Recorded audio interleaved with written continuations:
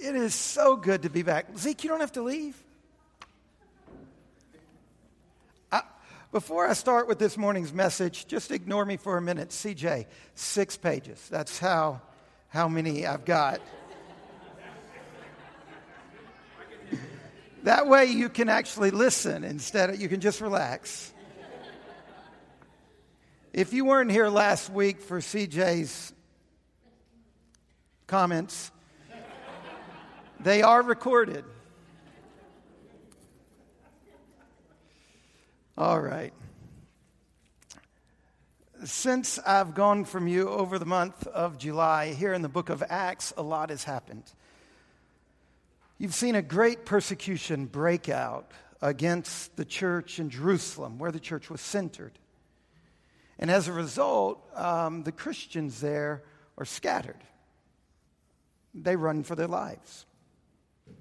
And you've watched that everywhere they go, they take the gospel with them.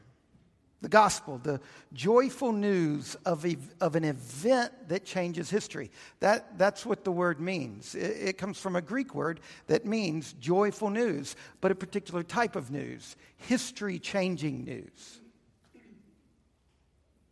And what is the gospel? What is this history-changing news that they carry around with them? It is the life and crucifixion and resurrection and ascension of Jesus Christ. That's the news that changes history. And they take that news, that the story of Jesus, of his life, they take it with them everywhere they go. And they say, look, this is an event. And the event of Jesus' life, in that event, the one and only creator of all things, the one and only God, this God, through Jesus, who is this God, in the flesh, this God is healing the world. He's rescuing the world. And they lived in a world like ours that was filled with violence. That was filled with violence of authorities against those without power and those people retaliating back with their own violence. They lived in a world filled with injustice. They lived in a world where people were stricken down with illnesses, and some recovered and some didn't. They lived in that kind of world. And here these Christians went everywhere saying, look, there is some deep magic in the life of Jesus, in his death, his resurrection, his ascension. There is a deep magic in that is healing the world. This is the way God is healing the world. That the creator of the world hasn't forgotten us. He hasn't turned his back on us. He knows that we're broken. He knows that we're suffering, that we are hurt and that we hurt others. He knows all of this. And Jesus is the solution. Not Jesus as a doctrine or Jesus as a path, but his life, his event, the events of his life. His life broke something in the universe. It broke evil. It broke death. And somehow, in this C.S. Lewis phrase, this deep magic way, his life, his death, his resurrection, his ascension, it's done something that has ushered in what the Bible calls God's kingdom, the healing of the world, creation being made new. And our passage this morning, Acts chapter 13, we pick up in the story Christianity has spread as far north as the city of Antioch, the capital of Syria, the third largest city in the Roman Empire. And by this point in Acts, the churches that are all over the city of Antioch, together they constitute what is quickly becoming the second major center of Christianity. Christianity is shifting north. The center of Christianity is beginning to shift away from Jerusalem. If you have a Bible, find Acts chapter 13. If you need to use a table of contents, that's fine. Mike read this great passage with drama earlier. He has this deep sense of this forward-moving drama. Acts chapter 13, it begins with a four-dimensional description of the church in Antioch. These churches throughout the city. First, we're told that in these churches in the city of Antioch, there is a significant concentration of remarkable leaders. That's verse 1.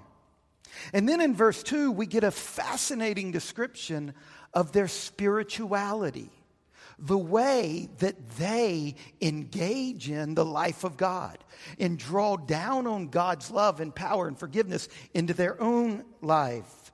And their spirituality, the rhythm, the way they engage with God is through the regular habit of corporate worship surrounded by prayer and fasting. That's their spirituality. That's how they do their relationship with God.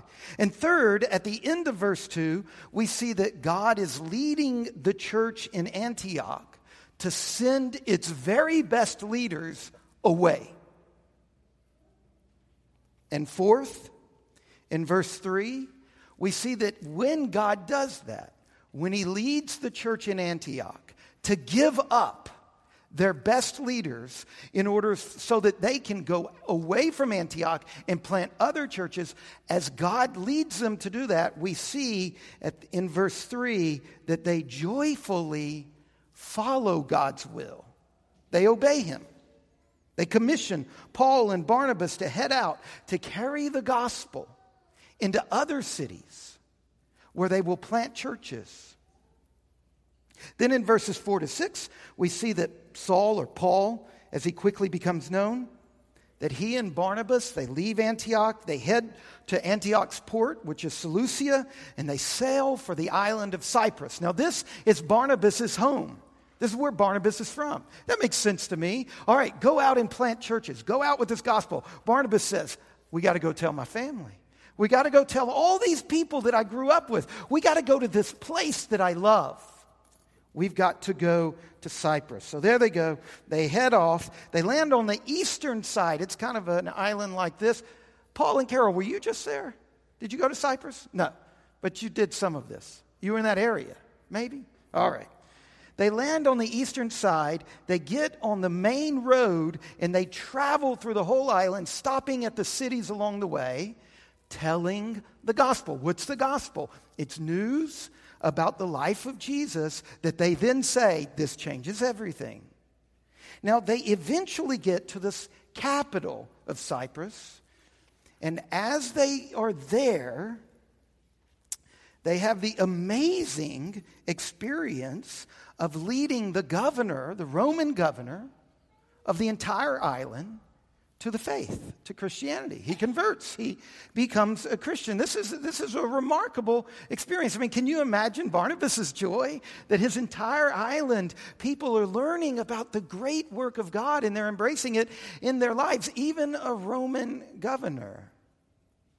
But it's not all smooth sailing. In fact, a pattern we've seen developing since chapter 4 plays out on the island of Cyprus. There is no advance for the kingdom of God without opposition. And we see this in verses 6 through 12. This weird conflict with this magician. We'll talk more about that in weeks to come.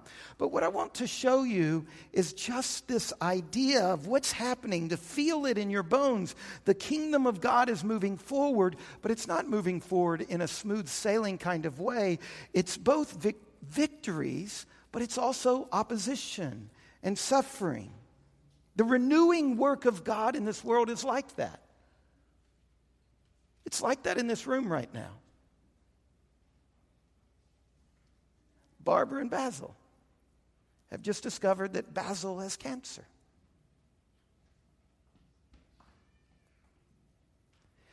And there are other people in this room right now who are coming off a week of enormous victories. This is the way the kingdom has always been, that churches like us are filled with all of these at the same time, these victories, these joys, and these deep sufferings. This is what the Bible says is going on in our world, that the kingdom of God, it's what we Christians pray for and labor for and long for. It's what God is doing. He's making all things new. And our church, we're a Christian church. We're a part of that. And as we participate in the kingdom of God, we should expect both. We should expect tremendous, powerful victories. And we should recognize that the pattern from the beginning has been that this is not without suffering, not without opposition. Think about the church in Antioch. They lost Paul. They lost Barnabas, who had a character trait that earned him the name encourager. Can you imagine their pain, their suffering, their loss? I think you can. We know what it's like at Church of the Incarnation to hold people closely, but loosely, and to see them go. In the fall of 2014, as a church, we were worshiping and praying and fasting. And we sensed the Spirit of God saying to us to lay our hands on a whole group of people in our church, the largest small group in our church, a group of people that had been with us since the second month we existed, and to commission them to plant a church in Elkton. We know what this is like. And we sent out 30 or so people, and we missed them. I missed them. I miss them less than you because I still go to their Pentecost parties. No, we miss them and they miss us. Almost every time I meet with them, some of them come up to me and talk about how deeply they miss us. And we must be willing to do this again and again and again and again. We must regularly fast and pray and adore King Jesus and wait on him and let his Spirit lead us. And when we do that, we must be open to whatever he wants to do.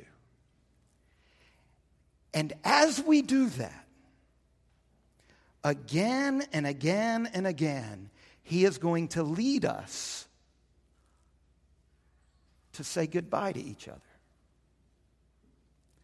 Because when you gather around the Creator and you adore him and you look full in his wonderful face, a song I grew up singing, when I look full in his wonderful face, what is the next line? Does anybody know? And it's wrong. The things of this earth do not grow dim. When we look into the face of Jesus, we see that he's staring at this earth. He's looking at this valley. He's looking at our neighborhoods. It clarifies the things of this earth. It focuses us on this earth. When we look at Jesus, we don't just stand around in some kumbaya, forever ecstatic spiritual moment. No, suddenly we find ourselves, just like at the end of our worship services, pushed away, pushed out. Not away from him, but out into the world. Why? Because the Creator loves the world. This is my Father's world. That's the whole point of the gospel, is that God hasn't let go of the world.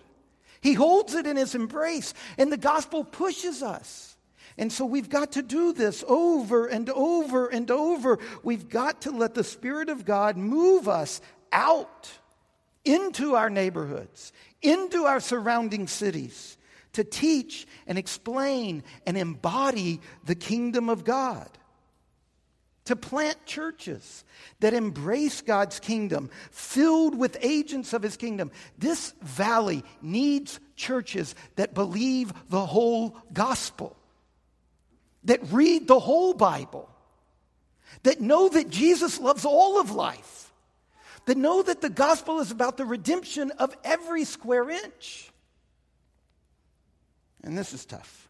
Over and over and over, as we focus our love and adoration on Jesus, we will see him facing the world. The Creator cares for his creation. And the more we love and adore him, the more we will be shaped into his image. Jesus, who did not consider equality with God a thing to be grasped, but emptied himself and took the form of a humble servant. And that's what happens to people who worship him. They become strangely willing to give up things for the sake of the world, for the life of the world. His Spirit is going to lead us to take enormous risk for the sake of our city, for the life of our region and our world. God is for our world. And how is God healing the world? A lot of people, they read the Gospels and they say, I love Jesus, and then I turn to Acts, and it's kind of a disappointment that suddenly Christianity shifts from Jesus to the church.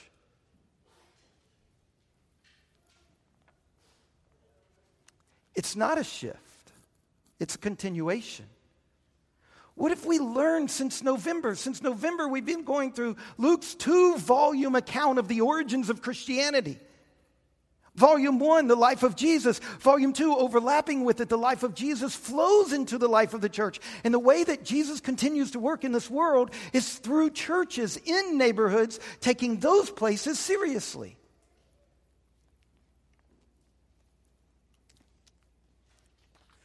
Our church, we've been doing this since the beginning. This week, as I've read over Acts chapter 13 over and over and over, my heart has been filled with gratitude for the Church of the Incarnation. I've remembered your faith, your remarkable sacrifices, your bold and courageous risk-taking abilities. I don't know if some of you know this, but in October of 2010, our church got started, and the way it got started was 12 people with $15,000 saved up in the bank offered to Aubrey and Janelle with 5 children a salary many times bigger than that to move here, to plant their lives here. It was a huge risk-taking move. I mean, Aaron would say every meet, yeah, we promise you the salary, but you know what budgets are, don't you? It was 15 people who were willing to take, 12 adults who were willing to take this enormous risk. And then, not long into it, we'd outgrown our living room, we'd outgrown this other little room we were in, and we sensed the Spirit of God leading us to buy this building. We didn't have the money. We were still being supported by our own denomination, but we sensed God was in it. And about 80 people, over half of which were children. Of the remaining less than 40, about half of them had jobs. So we're talking about 25 jobs, 20 jobs. We said God was leading us, and we signed a mortgage on this building. And then we commenced a renovation of this building. And again, it was an enormous financial risk. But God did amazing things. And we paid off the renovation early.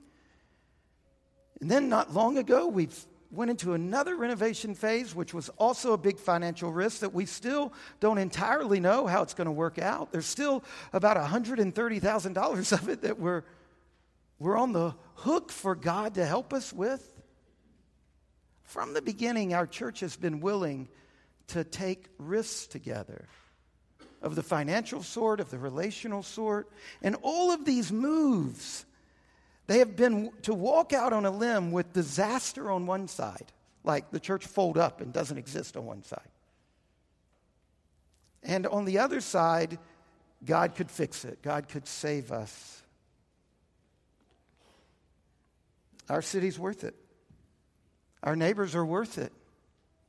Our region is worth it. God advances his kingdom through the risk-taking, sacrificing, bold, compassionate work of churches that hold each other close but release each other. Notice Paul and Barnabas, they don't stay on Cyprus. Can you imagine the people in Cyprus? Stay, stay, stay.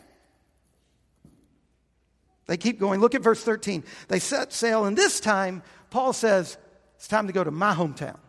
And they head to Paul's part of the world, which is modern-day Turkey. And just like they did in Cyprus, they go into the synagogues. And remember, Paul and Barnabas are Jews. And look at verse 15. They're sitting in a synagogue.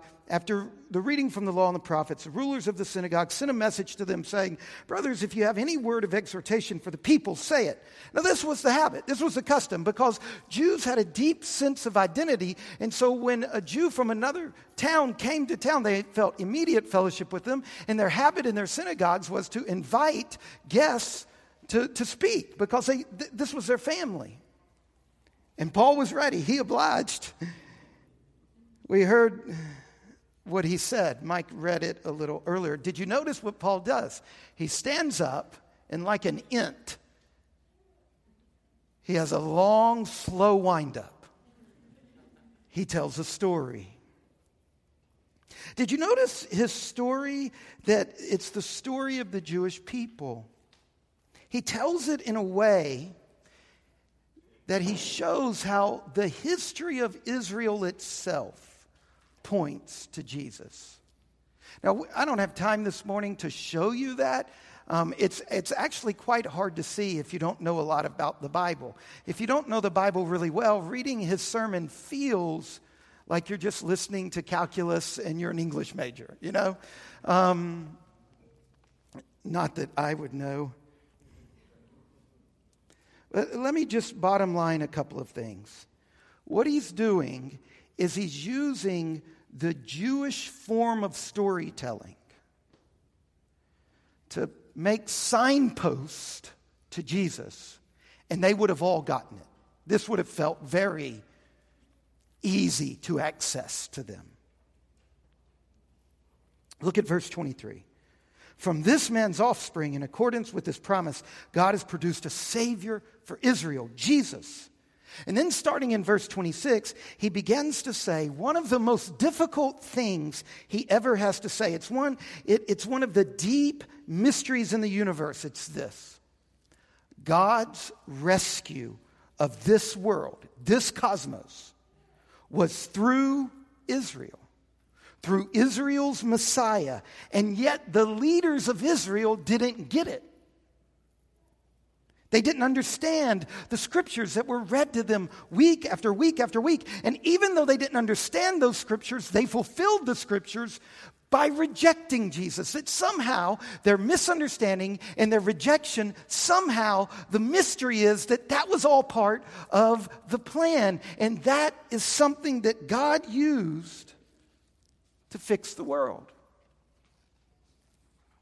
Now this takes us deep down to the mystery of God's call of Israel in the first place. That Israel, the bearer of God's rescue for the world, will reject God's rescue plan. And in rejecting it, that is somehow a part of the way that God rescues the world. Now look at verse 29. And when they had carried out all that was written of him, they took him down from the tree. Talking about Jesus, they crucified him. That somehow the rejection of Jesus in crucifying, that somehow that's a fulfillment. They laid him in a tomb, but God raised him from the dead. And from this point on in Paul's sermon, it's all about the resurrection of Jesus Christ from the dead. So he tells the story of Israel so that they can see how the whole story, surprising everybody, has been leading to this moment. And then this moment becomes the climactic moment of everything God is doing in and for the life of the world. That somehow Jesus' resurrection from his death after his crucifixion, that somehow that resurrection kicked open the door of death, not just for Jesus, but for everybody and every problem and every sickness and every pain and every vestige of evil. Notice verse 38. Let it be known to you, therefore, brothers, that through him, through this man, forgiveness of sins is proclaimed to you.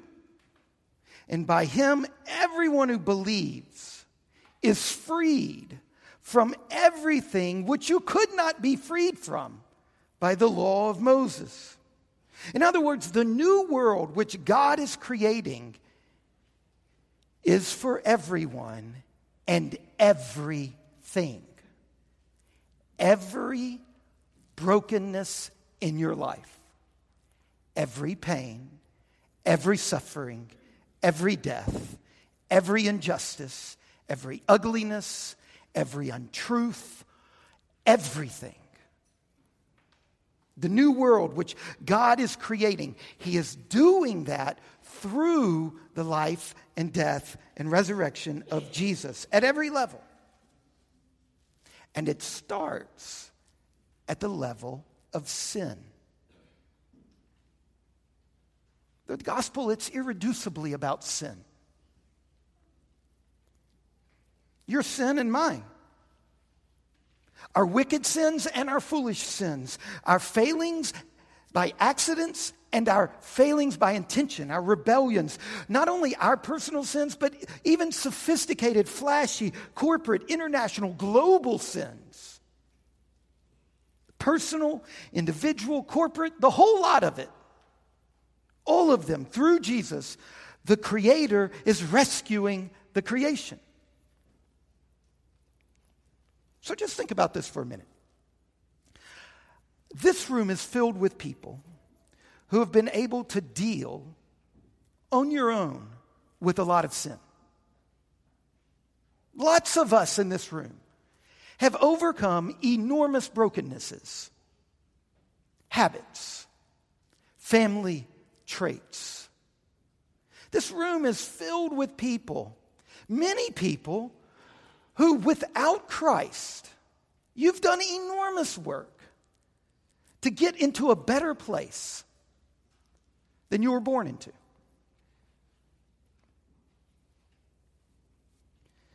But if you're honest, I bet that there's still a lot of muddy waters in your life. The most self-made person among us. I'm sure there are still enormous swaths of your life that you've tried your hardest to overcome, and you haven't. I mean, don't raise your hands, and children, don't make your parents raise their hands, but how many of you, I will not act like my father, I will not act like my mother? How many of you who have overcome enormous sin find yourself confessing the same sin week after week after week? We are filled with things we can't do. Jesus came for all of it. All that stuff that you can't fix, all that sin that is happening to you, and all that sin that you are committing, he came to forgive it. The good news is that the God who made you offers a way to heal every sin, every challenge, every obstacle. Everything can be sorted out. All of it can.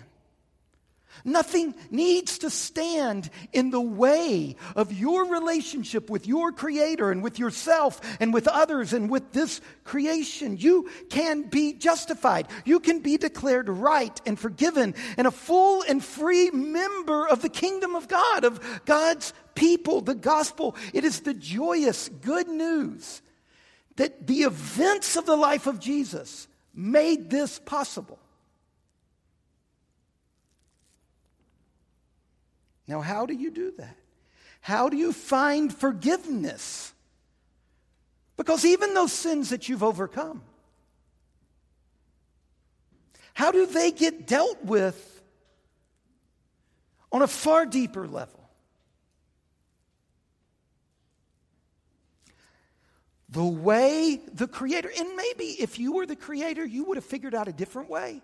But the way the Creator fixed this was by taking on flesh, living, dying, rising from the dead. And if you would believe that story, if you would believe it, and if you not only would believe it, but you would put your faith in Jesus, you would trust Him to bring His power into your life, to bring His love into your life, to bring His goodness into your life. If you would trust Him in that way, if you would trust Him to forgive you,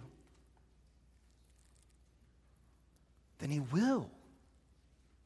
He will. You have to repent. You have to turn back from, and what I mean is, look, to do that, you have to turn back from everything that's holding you back from doing that. That's what repentance is. It's to turn away from everything that's hindering you from doing that. Turn away from everything that's hindering you from embracing Christ in faith. Turn away from thinking that just because you've overcome a lot of sin in your life, turn away from thinking that that's enough, that that's good enough, that that somehow wipes it out. Okay, so let's just play that one out. Suppose my father abused me. And suppose all of that abuse comes into my life and then I abuse others. But then one day, through lots of enormous hard work, I stop being an abuser. How am I going to deal with the abuse I did? You see, we've got to we not only need to overcome sin, we need to be forgiven of it. And you know what else? We need to develop the ability to forgive others who've sinned against us. And the way this happens is that you turn away from everything that's keeping you from believing in Jesus and trusting in Jesus. That's called repentance. What do you need to repent of? That's a tough question. I mean, you saw it played out in the story Mike read to us from Acts 13. I mean, one moment you go to bed thinking, oh yeah, this is great. I want this. I want forgiveness. But you wake up the next day and you're like, wait a minute, this is kind of insulting. That's why Paul moves on in verse 40 to give a warning. Watch out, he says. You can miss out on this forgiveness. You can miss out on God's kingdom, on the new life God is creating. You can miss out on the healing of the world. God is healing the world, and the healing is open to everybody, not based on nationality or based on your IQ, but only if you believe this story and trust this story and trust the center of this story, Jesus Christ. No wonder verse 42 says that the people in the synagogue followed them out of the synagogue, begging them, tell us more, tell us more, tell us more. Explain this to us. This is hard to understand. How can a death break death? How can resurrection solve? We don't fully get this. Teach us more.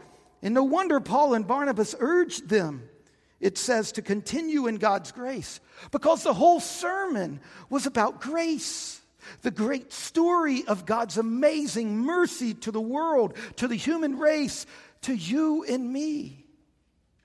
So they come back together the next Sabbath. They meet again in the synagogue, but this time the crowd is overflowing because they all went home to their friends and family. And there's something about the gospel. There's something about the good news that I've been telling you, that good news. Now, there's lots of good news, but there's something about this particular good news that when we say it, when we name it, when we explain it, when we talk about it, God Himself works. It's more than just a beautiful idea. It is a story that continues to be used by the Creator to bring people to Himself. So the synagogue is full. And a group there, they don't like it. And so the chapter ends with three groups of people. You've got some angry folks. He's an angry elf. Have y'all not seen that, Elf? Ooh. There's a bunch of angry people. They don't like this story. So they reject it. And then you've got a group of very happy people. People who heard the story, believed it, put their faith in Jesus, And as a result, they discovered an incredible power at work in their lives. The whole scriptures say that God rescues us by starting with sin, by forgiving us of our... That's the starting point of his work in our life, is his forgiveness of our sin. And it's an amazing thing because a lot of neurobiology is now beginning to locate shame as a deep factor, even a central factor in the human life. But Christianity has been saying for ages, our deepest need is for a work at that level. And that's where God starts, with forgiveness. And through this forgiveness, these happy people discovered a fresh act of grace has traded their broken, murky, hard hearts and replaced their hearts with living hearts. And once you have that, once you experience a new heart, it's not like all of your problems immediately go away. No. There's still a whole lot more work that God has to do. But God promises us that if you enter into his kingdom, he will take you, the whole you, starting with your sin. He will take all of you, starting with your deepest internal self, and he will work out from there, and he will make you, through his Son, new. And so God offers this great and wonderful work of grace still today. Every time the story is told. This morning, he's offering it.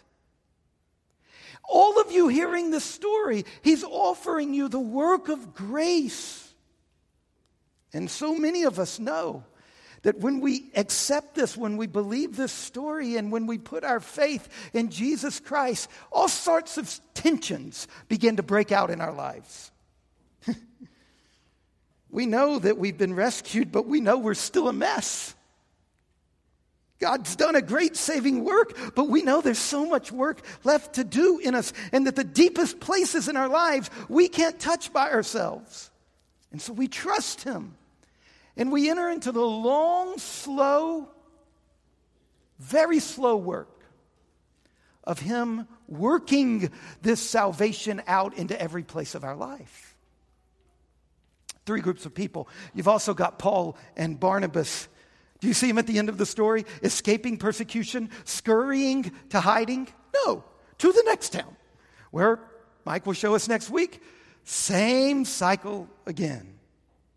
Once again, the kingdom of God is new creation, moving forward through opposition, through suffering, through churches that have risk-taking faith. Have you put your trust in Jesus? Do you believe the message of God's great and gracious rescue of the world through the life and death and resurrection of Jesus Christ? Children, do you believe this? Adults, do you believe this story? Have you put your faith in Jesus? If you haven't, I invite you to.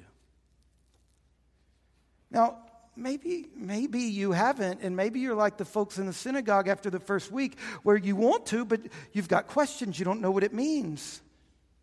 If that's you, come and talk to me. I would love to talk to you. Talk to Indy. He would love to talk to you. Zeke would love to talk to you. So many people in this room would love to talk to you. Please ask. That's all you've got to do. My email address is on the back of the worship guide. You can email me my phone number. If you want CJ's phone number, I'll give it to you. You can call him.